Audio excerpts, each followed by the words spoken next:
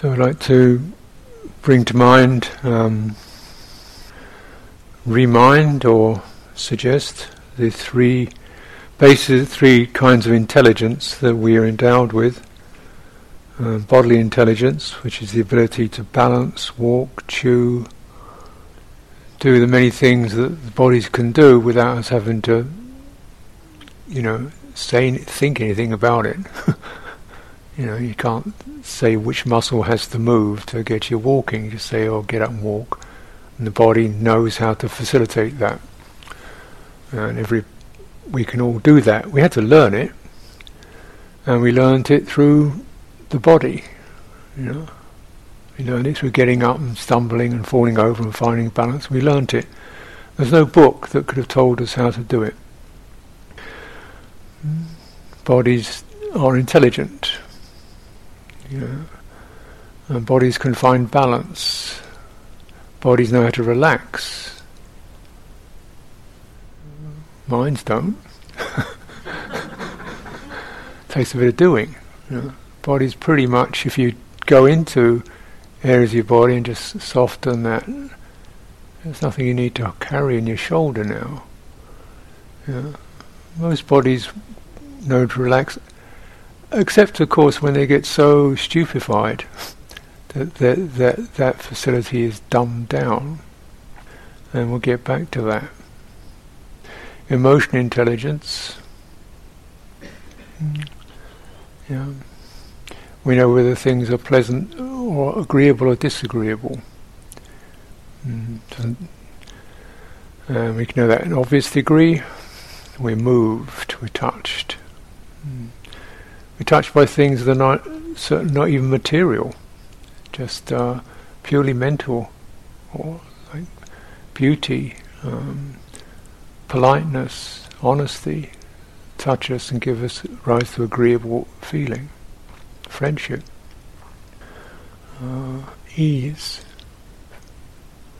space, can be agreeable or disagreeable. But we have that, and that can refine to a considerable degree, just as the body can. And just as the body intelligence also gets jammed or locked, the emotional intelligence also gets jammed and locked. And confused. Verbal intelligence, the ability to discern and think things, form concepts, define something, translate an experience into words, and juggle them and interpret and expect this could happen. We do that and that and that. We can deduce, we can analyze, we can reason. So this intelligence is something that we are gifted with. And you just doesn't take long to figure out that in our literate world, social world, the verbal intelligence, thinking, is the priority. Planning, thinking, and that has the priority. To the extent to which energy goes into that, other forms of intelligence are lessened, minimalized, perhaps barely even use the word intelligence for a body. And that's both socio-cultural, even systematic, from Plato, which is very much abstract. The written word rather than the spoken dialogue. Flat, void of emotion, void of body, out of body, into eternity, written down, out of the body, out of speaking to somebody, out of being heard and listened to, with no cadence, with no personal tonality to it, with no humour, pause, voice tone, softness, abruptness, none of that, all stripped away to something written truth, which is made into a law. And there we are, governed by that flat, unfeeling, disembodied, unresponsive, inhuman word. Worshipping it, venerating it as the highest, because it is stripped, void of subjectivity. We say this is not subjective truth, this is objective truth. There's no such thing as objective truth. I mean, it's not true unless you experience it, is it?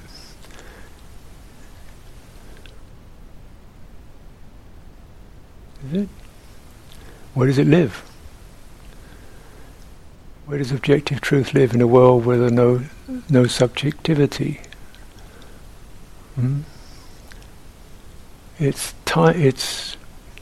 locked into eternity. That must be good. That's the way it's seen. It must be good. Because it's lasting, permanent, carved in stone. There's nobody there. It's in a library. There's nobody there. There's no possibility to talk to it. Enjoy it, have fun with it. Listen to it. It doesn't care. That's the best. That's what we like. That's best. That's what we venerate most highest. That which is completely stripped of all human interaction.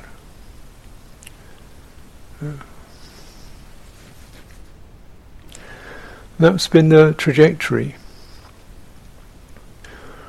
Descartes, if you're familiar with Descartes, I think, therefore I am, his famous saying. He reduced intelligence down to thought. There's only two kinds of intelligent. One was the thought and the other was God. Animals, nope, nothing. Bodies, nothing. Just dumb meat, dumb matter. All forms of life, dumb matter. The only thing that's intelligent is a thought and God. And after a while God disappeared. And so we may not have studied philosophy, but these trends, abstract thought, mechanism, science, and the sense in which such a thing as objective truth. Well, who knows objective truth? If somebody knows it, that's subjective, isn't it? And notice objective truth can change dependent upon the political flavour of the month. As we know, it changes by the hour these days. Depending on subjective feeling and needs and inclinations. Yeah. We're defined objectively as objects, nations, genders, coloration of skin. We're defined as objects. One of those is your box. It's tidy that way, isn't it? Really nice and tidy.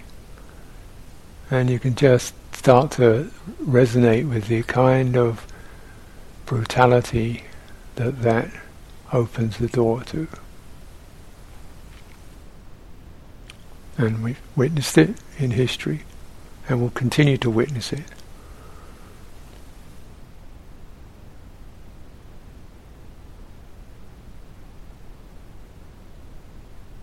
Now, just to backtrack, Buddha's teaching all spoken. You've got it written down in words, which is, that's nice, it's great. In many respects, thank goodness. It's not to say these things are not useful, valid in their right place, seen as they actually are, purely as indicators to resonate with and transfer back into subjective reality, lived, breathed, felt, humanized. not held up as dogmas, not seen as, something for the subject of scholastic debate, but rich with felt meaning, offered by a wise, compassionate and sensitive being out of sympathy for the welfare of others. This is the way one should understand it.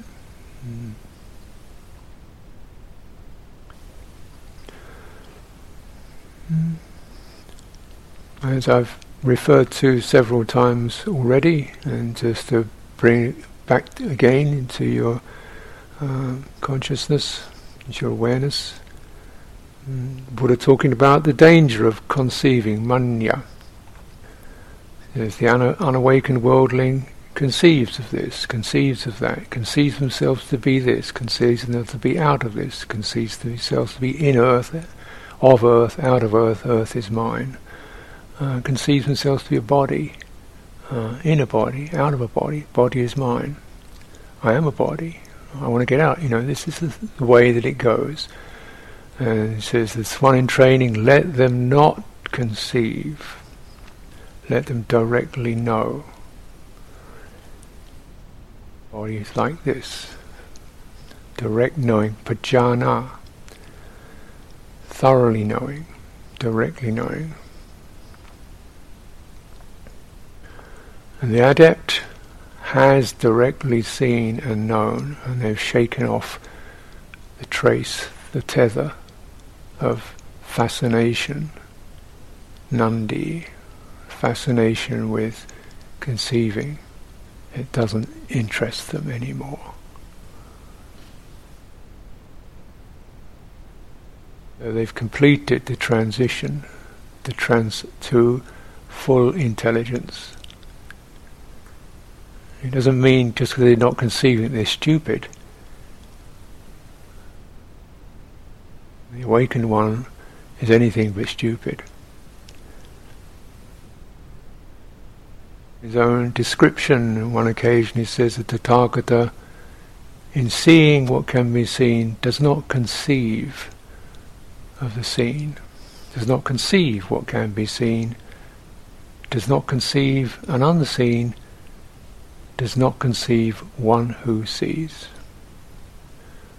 And this kind of fleshes it out a little more. The problem of the conceiving mind, which you are probably all painfully aware. Because the conceiving mind conceives me.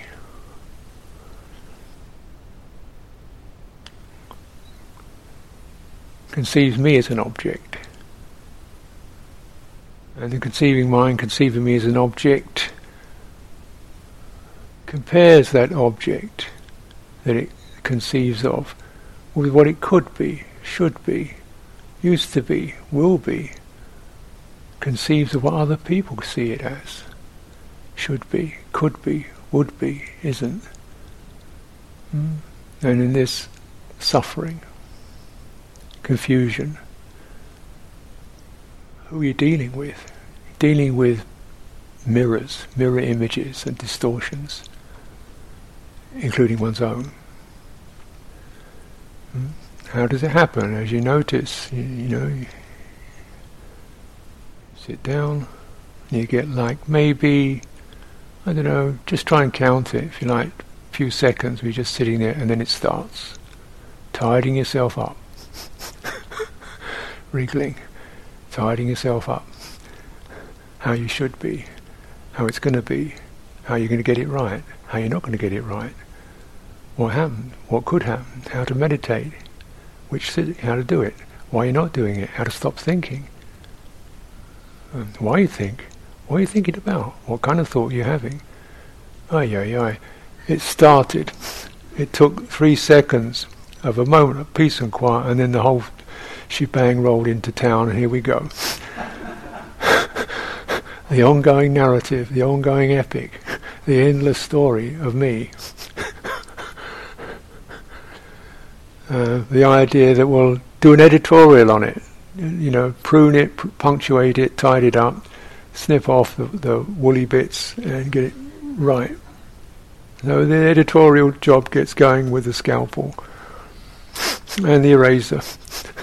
What you can't cut off, you put some white out over it, you know. Blank it out, doesn't exist, shouldn't exist, and so on. You know, conceives of oneself, conceives oneself, conceives of others conceive me. You come into a group and there's that kind of,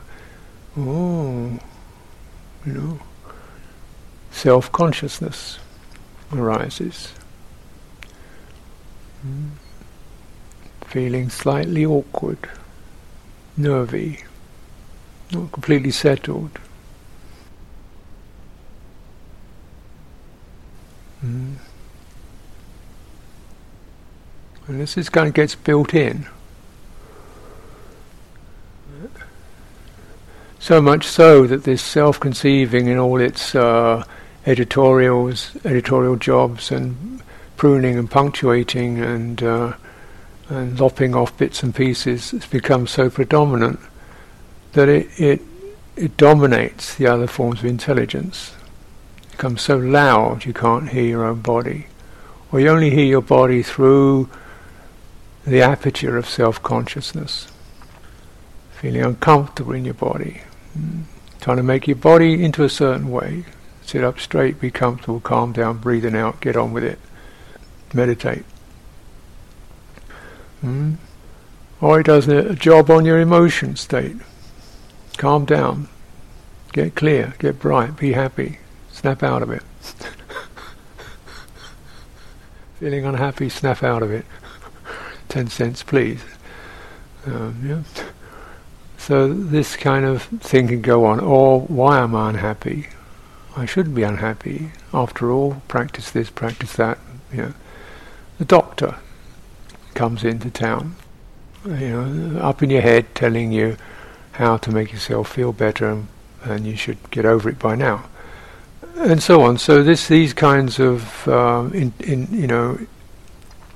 orders and subtle suggestions are coming from the thinking mind. It gets very busy, and after a while it loses patience. It starts complaining.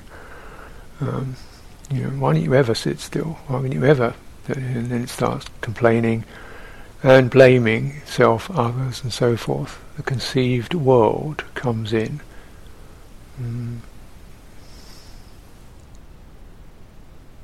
The problem so often seems to be our thinking mind, and you could say, yes, it's true. My thinking mind is definitely problematic. I'd like to quieten my thinking mind down. And you've made an object out of your thinking mind. You step back from that, seeing your thinking mind as an object that you like to make it another way. So then one does an editorial job on the thinking mind. And slice that, cut that, squash that, suppress that, stop it thinking. Same process goes on with withdraw, view from self-consciousness, take it all very personally. Thinking mind is a nuisance, so shut it up. And we've done the same thing as we did to the body and the heart. And so this is certainly a way to drive yourself crazy. Probably for most of us something starts to snap at a certain point when you realize you can't just concentrate, and you've got fed up with trying to concentrate, and you can't stop thinking, you've got fed up with trying to stop thinking. And you start to get the idea, maybe I could be a little bit nicer to myself. And then this is the journey, an uncomfortable journey, realizing one's capacity to be nice to oneself is really rather limited to a very limited range of phenomena. Because the heart has become rather numbed by all this barrage of pressure and indictment and criticism and pushed around come up with good feeling of one kind or another. Feel cheerful, be bright, be humorous, feel warm. Another command. So it gets, the heart is already pretty challenged and probably quite peeved by all this treatment. Body, well, forget it, body, again, pretty numbed out by all kinds of pressure of one kind or another. Pressure of just zapping around duties and work.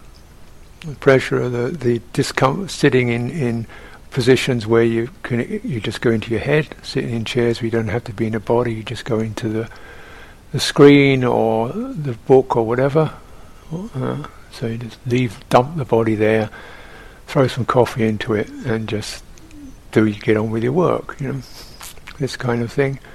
So the body then pretty much stupefied like a dumb animal. The way they keep animals tethered in pens they can't even turn round in. And we do pretty much the same with our own bodies.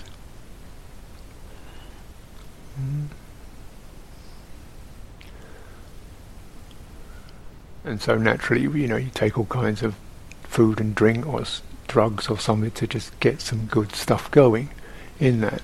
Not realising the body could feel pretty good and bright and be, relaxed and easy and comfortable if you just treated it a bit more clearly. And its intelligence could wake up, come out of that shell-shocked state, that numbed out state, that unloved state, if it was treated, responded to as a subject. Primal sympathy. Bodies feel like this. Attending to bodily experience with a mind of sympathy, not expecting it to feel pleasant. True sympathy, you widen it to mean I can listen to the uncomfortable, or I can at least try a bit more. I can open my heart a little more with kindness, the uncomfortable, the unpleasant, the disagreeable. Perhaps I could open my mind, and that would be called compassion. The willingness to move towards the uncomfortable with a receiving attitude, receptive attitude.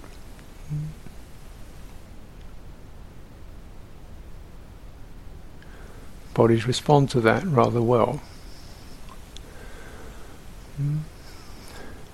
So waking this up to a degree, and having that attitude the way we sit and walk and stand. How does the body walk? Not how am I going to make it walk like a little pet meditator. Hey boy, come on. Up and down your path. But how does the body want to walk?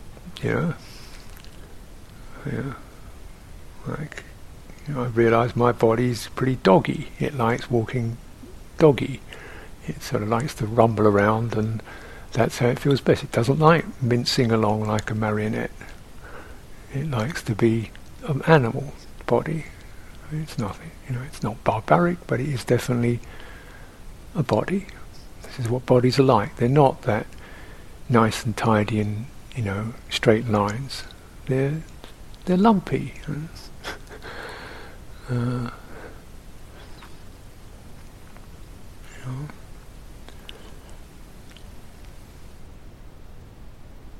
So this is where we begin to really try directly knowing, the felt knowing, the sympathetic.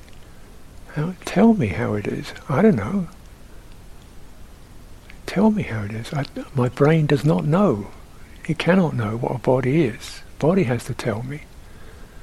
And this is feeling, urging, rhythmic, warm, pulsing, pleasure, pain, vitality, vibrancy thing, experience, phenomenon. And it's not an entity, it's actually a constant stream, right?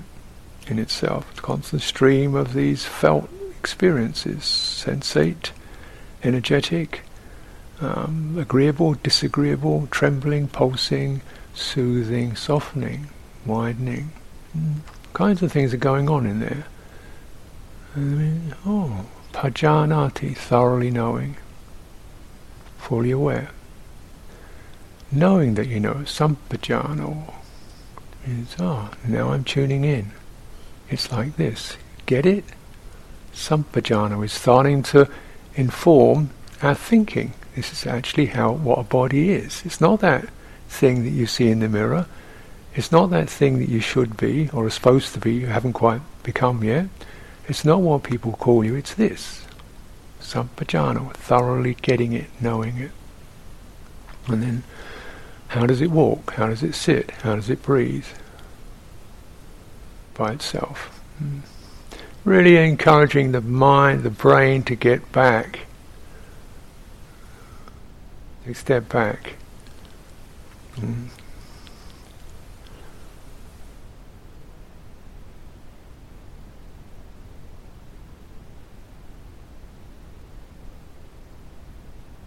And recognizing there can be a knowing where thought is minimal, and even if it cultivated, thought can cease and there can still be knowing. So this is called jhana, samadhi.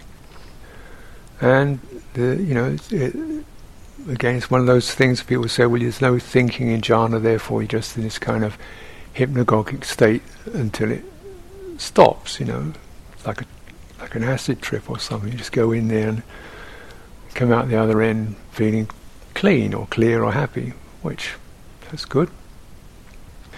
But clearly, well, if you look in the suttas, clearly these great beings were able to navigate within this realm of samadhi, to discern the different factors that were present, when they were absent, to subtly moderate degrees of pleasure.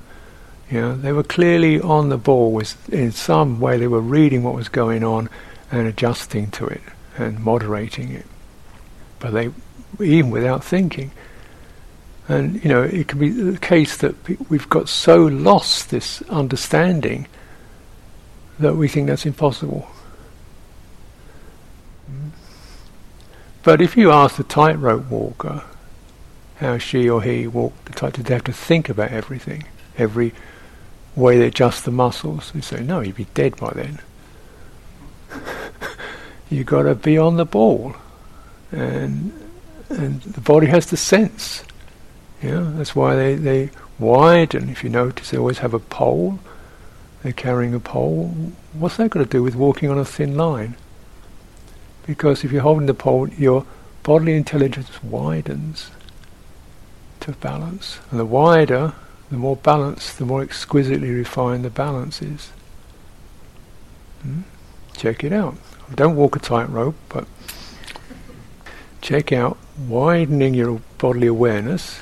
It may sound strange because you don't have antennae, but imagine you did, if you like. And what's it like? The balance becomes extremely exquisite and subtle and refined. And if you tighten up to make sure you're getting it right, you lose it. You tighten up to think about how you're doing it, you lose it. You can't do that.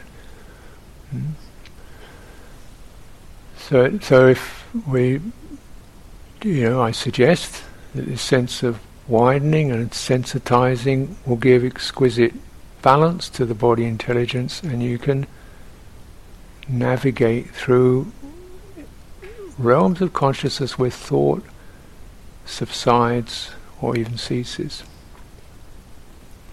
altogether.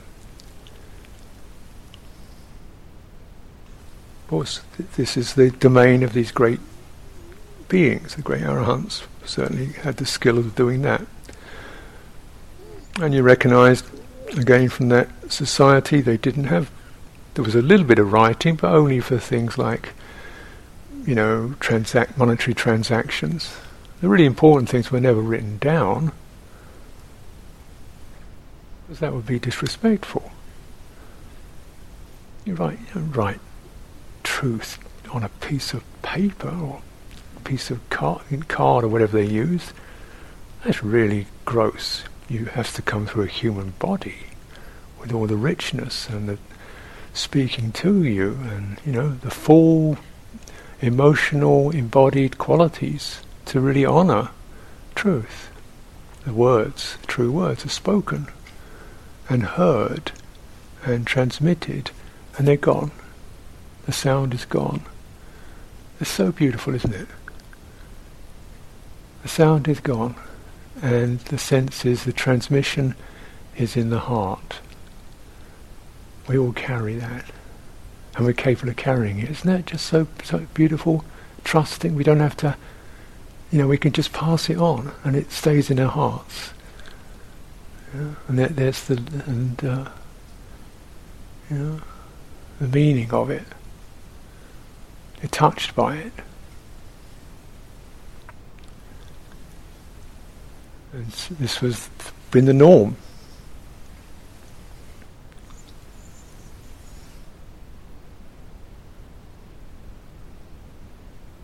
Recognizing the words are there just to trigger and awaken and just suggest to the full embodied intelligence, which then begins to know.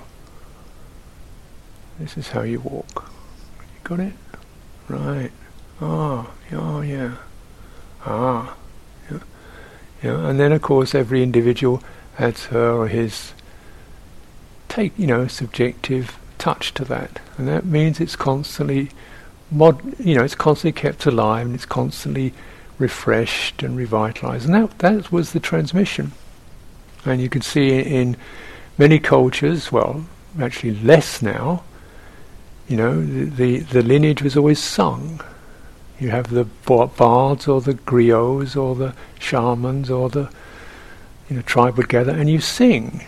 You sing the tribe, you sing the genealogy, you sing the stories, you pass it on, you recite it to your children, you sit around and sing it together and chant it together, and you carry it as a people. That's what makes you a people, because you're bonded by the fact you've spoken and heard each other and chanted it together. And it's held through the heart, instead of being people who get bits of paper with laws written on them. Comes through the door or it comes through an email, and who's that? Who's it from? Nobody. Who's it to? Nobody. There's nobody there. So this sense of taking some of these things in and realizing this awakening, deep full intelligence. Now, the emotional, I call it emotional heart intelligence. Emotional perhaps is too narrow a term for it. Heart intelligence, heart sensitivity, the moderating of agreeable, disagreeable, the moderating of perceptions and impulses. This is abusive. This is not, doesn't feel right. This is careless, doesn't feel right. We're moderating that through the heart, not through law and order, but through the heart, and encouraging ourselves to really know that, the hiriotapa, the sense of conscience and concern. This is heart intelligence. It's not law and order. It's not zero tolerance. It's maximum tolerance. And returning again and again to, well, how does that feel to you? Subjectively. How does it feel? Waking up.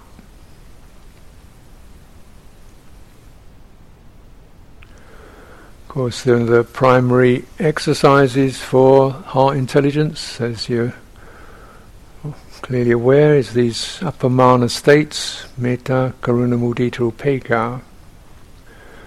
And just bearing in mind, these are, clearly we can just focus on those as determined bringing up images, people, creatures that we wish to send that to. And this is just like the 5-finger exercise to, get that intelligence out of being numb. And one can give. Heart is a giving creature. Its nature is giving. Its nature is embracing. Its nature is to widen and include in different ways. That's its nature.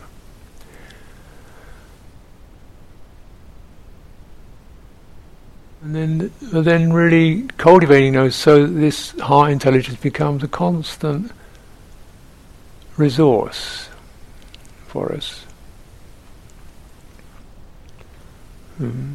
It's not something I've done my half an hour of metta, now switch it off and do insight. No, this is a constant resource. You don't wake the heart up until it go to sleep again. You keep it awake. And you're noticing the attending from a mind of goodwill, rather than attending through self-consciousness, through trying to get it right, through feeling like one is a failure, through getting exasperated with oneself, through looking for the right system, through law and order, through trying to tidy yourself up. Tyranny of the tidy, call it.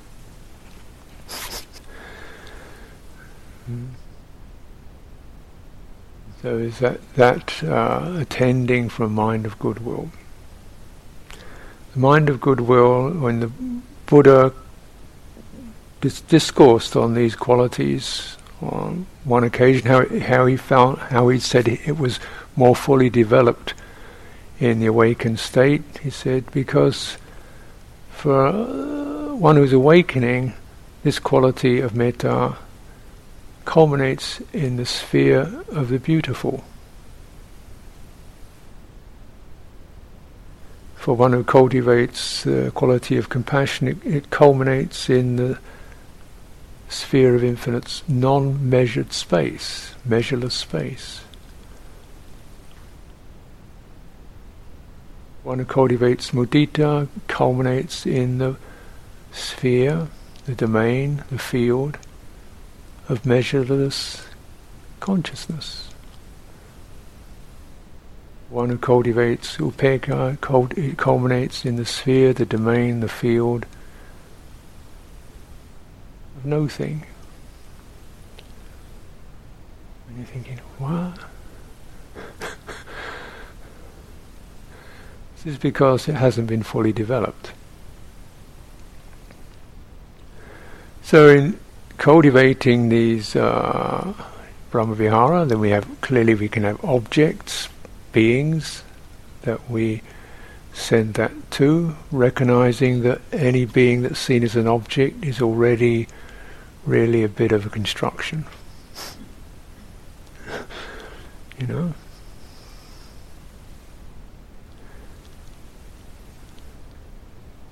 It's like having metta towards your dog, so you give him shampoo and tie a ribbon around his neck, because that's, right? You don't give him a bone and let him run around in the yard. You give him tie a ribbon around his neck and give him a shampoo. Or, yeah, but did you really know what a dog was? Get the idea, but could you like... So the sphere of the beautiful is we see the beautiful.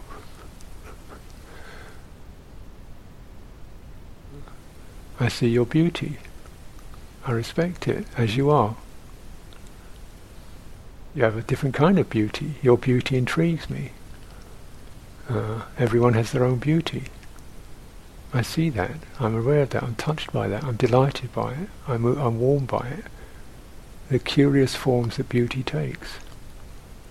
But because one sees it with a mind of goodwill.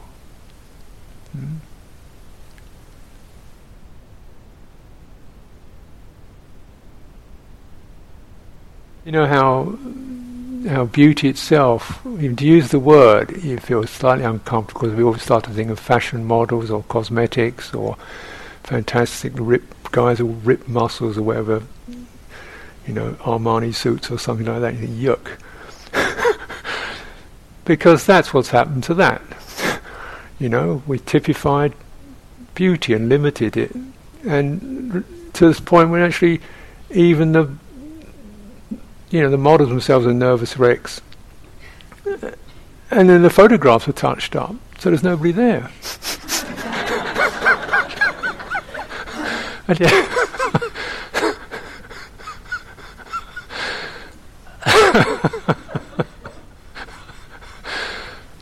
it's amazing what our stupidity can do by conceiving. We've conceived that beauty is this, conceived it, and then we've frozen it in time, right? Locked it in.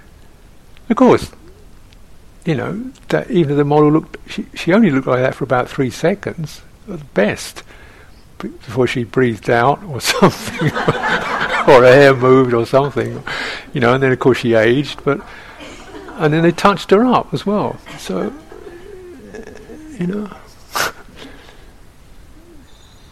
so rather than seeing this kind of construction, frozen, objective beauty, you're aware of the subjective mystery evolving in its irreplaceable.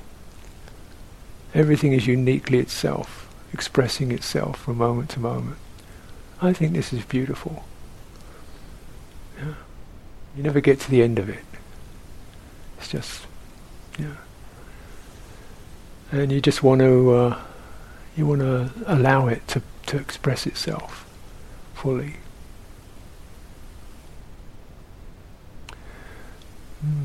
This is the sphere of the beautiful. Well, my take on it. It's what it comes through this being. That's how it sounds or feels. The sphere of the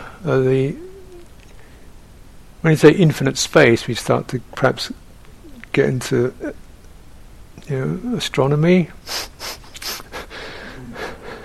universe, and so forth. But actually, when we contemplate the space element, that which does not resist, has no resistance in it, right? Space, that which allows things to enter, no resistance. And you see what happens when uncomfortable feeling arises? Resistance. What happens when the sorrowful arises? Resistance. Make it go away, change it into something else. The disagreeable, stop it, change it, make it something else. No, space gets very tight. And the tighter it gets, the more painful it gets. This is something you begin to learn. Physical pleasure, physical pain are the way it is. Yeah, clearly you don't like them, you don't go out of your way to have them, but they can happen to you. Mental pain you have some choice over. And the simple story is, the more you resist it, the more painful it's going to get. The more you fight against it, the more painful it's going to get. The more you want it to go away, the bigger it's going to get. And you can fight, and it will still be there, and it will always beat you.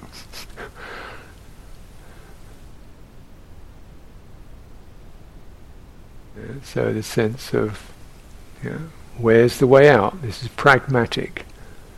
You may think it's noble, but it's just sheer pragmatic. I don't want to suffer any more than I have to. So let me be one who does not resist the uncomfortable or the disagreeable, does not block it, but actually, and what's that quality? We call it compassion. The non-blaming, the non-revenge, the non-judgment, the non-wounding, self and others. Seeing the unpleasant, the disagreeable, with a mind that's spacious. And this being, is acting in accordance with karma, or who knows. But at first response is to not get that slam, and particularly, of course, towards number one, this one, which is most one's direct, palpable field of concern. Do I have can I meet my own niggardliness, grumpiness, festering moodiness, disobedient rebelliousness, cantankerousness, the whole whack, a whole lot of it, with a mind of compassion. This is not agreeable, this is not beautiful, but there is space. This is where we begin.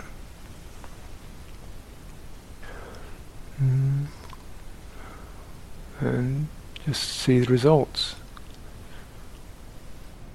The resistance ceases, the complaining ceases, heart melts. Oh, how could I have been so callous, so judgmental? Melts. And so Tathagata has cultivated that to the measureless degree. Even when attacked, does not fight back, sends forth goodwill. This is, and again we can think this is very noble. It actually means it's the safest bet. Because you stay steady, your heart is staying steady and secure despite that. And you realise the bottom line is that's all you finally have is your own heart. The rest of it you only borrow for a while. Other people, you don't have say over them. They may be this way or that way, but that isn't something you can really stipulate how they behave. But you can have some say over this. And you get prioritise. Yeah. So otherwise one stews in one's own resentment or bitterness or failure or guilt. Heart of mudita, infinite consciousness instead of self-consciousness. This is really about the agreeable. The agreeable can be seen as mine or hers. How come she's got the agreeable and I don't have the agreeable? Oh, it's a bad deal if you ask me. I should have just as much of the agreeable as she has. Exactly the same amount as she has. I don't see why she should have more of the agreeable than me. I've worked harder than she has. She's got an easy ride. How come? I didn't get my share. And so, getting jealous and petty over the agreeable means one's still moored in me and you. Self-consciousness. So the mudita is the ability to experience, this is the joyful is occurring. The good fortune is occurring. I can resonate with that. So instead of constellating around who, we're constellating around what arises. Realizing, actually that's probably more accurate, because who is guesswork.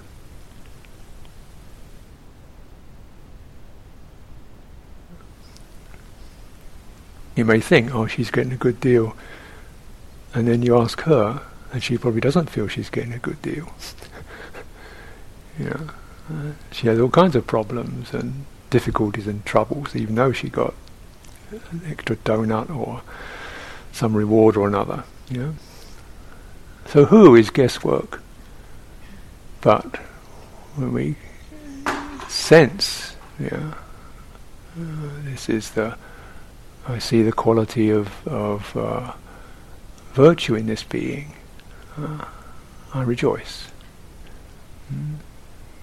Or they are receiving good fortune. I rejoice because then my heart is lifted instead of being moored in this separative self-consciousness. We're attuned to the sign of the gladdening, wherever that is.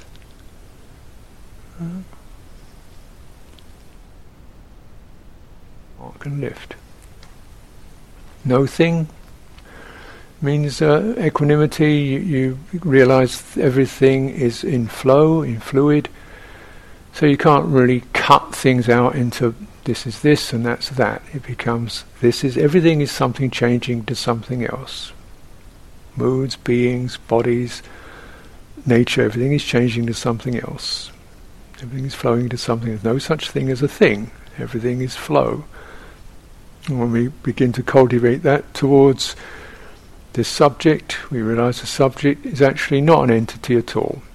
The subject is a realm of direct experience. It's not an entity, it's a realm of direct experience. So the subjective is not an ego maniac, it's the realm of direct experience. And direct experience is pleasure, pain, success, failure, joy, sorrow, change, mutability. Everything's flexing to that. If you don't fixate on one bit of it, we don't get greedy, we don't get possessive, we don't get domineering, we don't get intoxicated, we don't get stuck.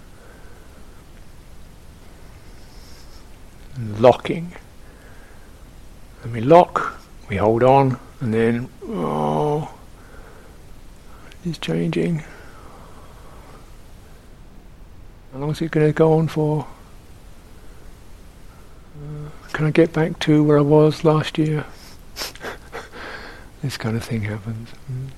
Heart intelligence, when it's opened into this, is able to sensitize to the flow. It's endowed with the qualities of compassion, appreciation, goodwill, steadied in the body, it's carefully held in the body, it's secure.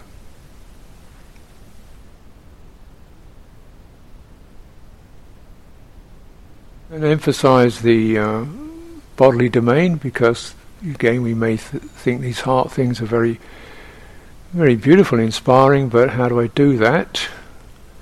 And I say you should come into your own body to act as the support, the foundation for that, and also you begin to understand in contemplating somatic intelligence the need for those, not just as nice accessories, but the fundamental need for those qualities. Because once you come into embodiment, you come into the sense of having a body, clearly. And this means you now have your subjectivity has a location. Right? It's a location, it means it is seen, it is touched, it is regarded. And that's risky.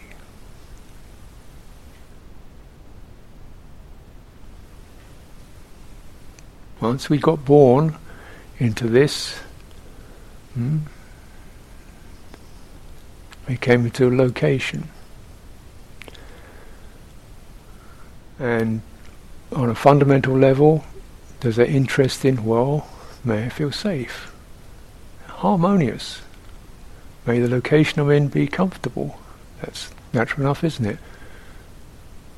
But what is it? The location is not that.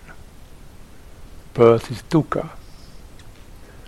The location is beset with cold and heat and disagreeable contact, hunger.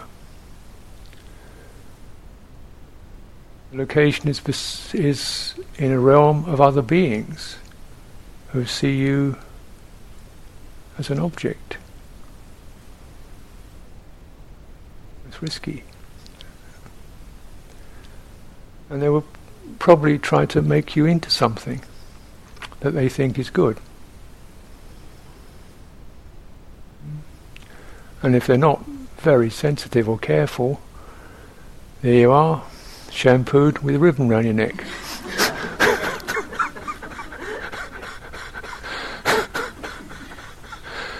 If I'm a dog, no you're not. And so on. And that's even if they're well-intentioned,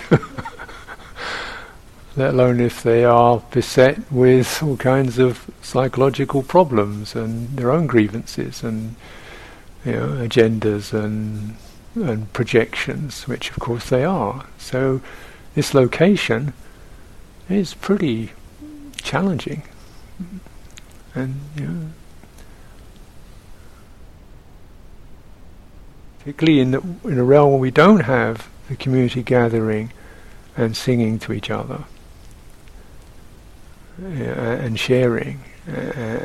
We don't have that. We have abstracted dystopia. We connect through the internet.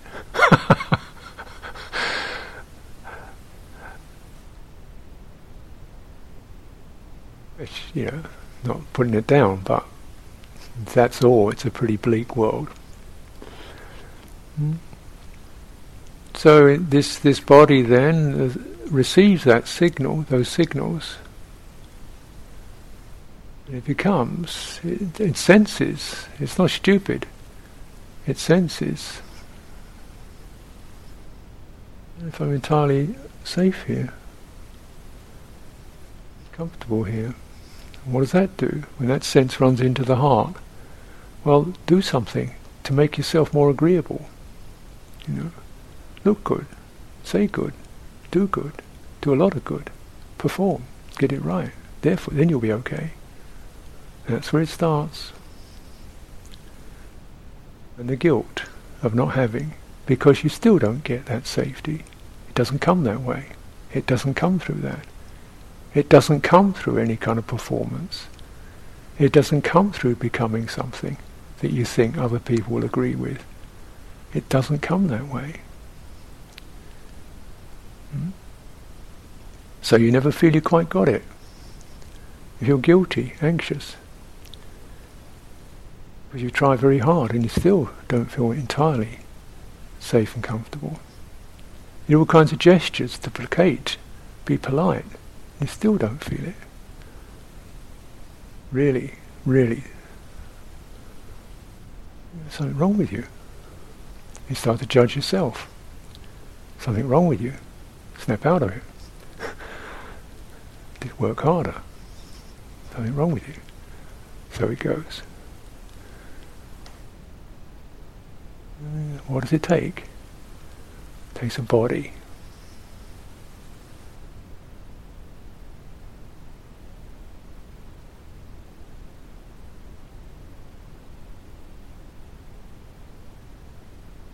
Feel its own energy, presence, space.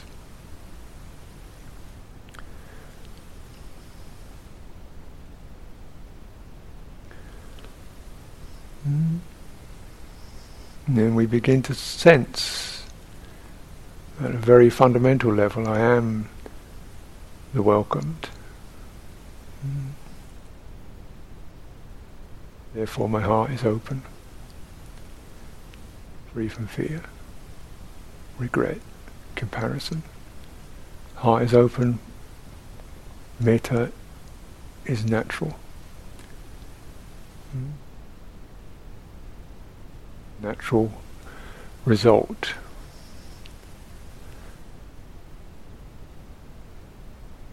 So this is suggestion, because there's something we can really start to, there is a causal process here. Body intelligence has to come first, because that's what you were born with. Before you could say a word,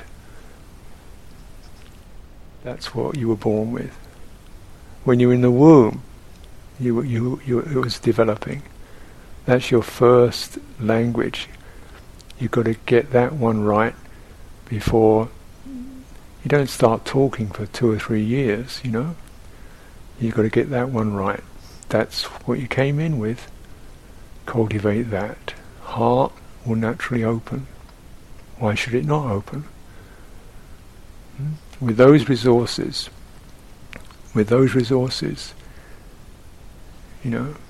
is there a problem you could not come to terms with? Is there a feeling you could not come to terms with? Surely not. With this you are surely endowed, enriched, ready.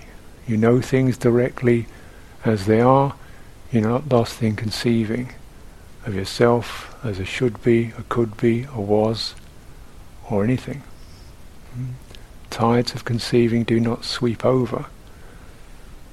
And one is safe.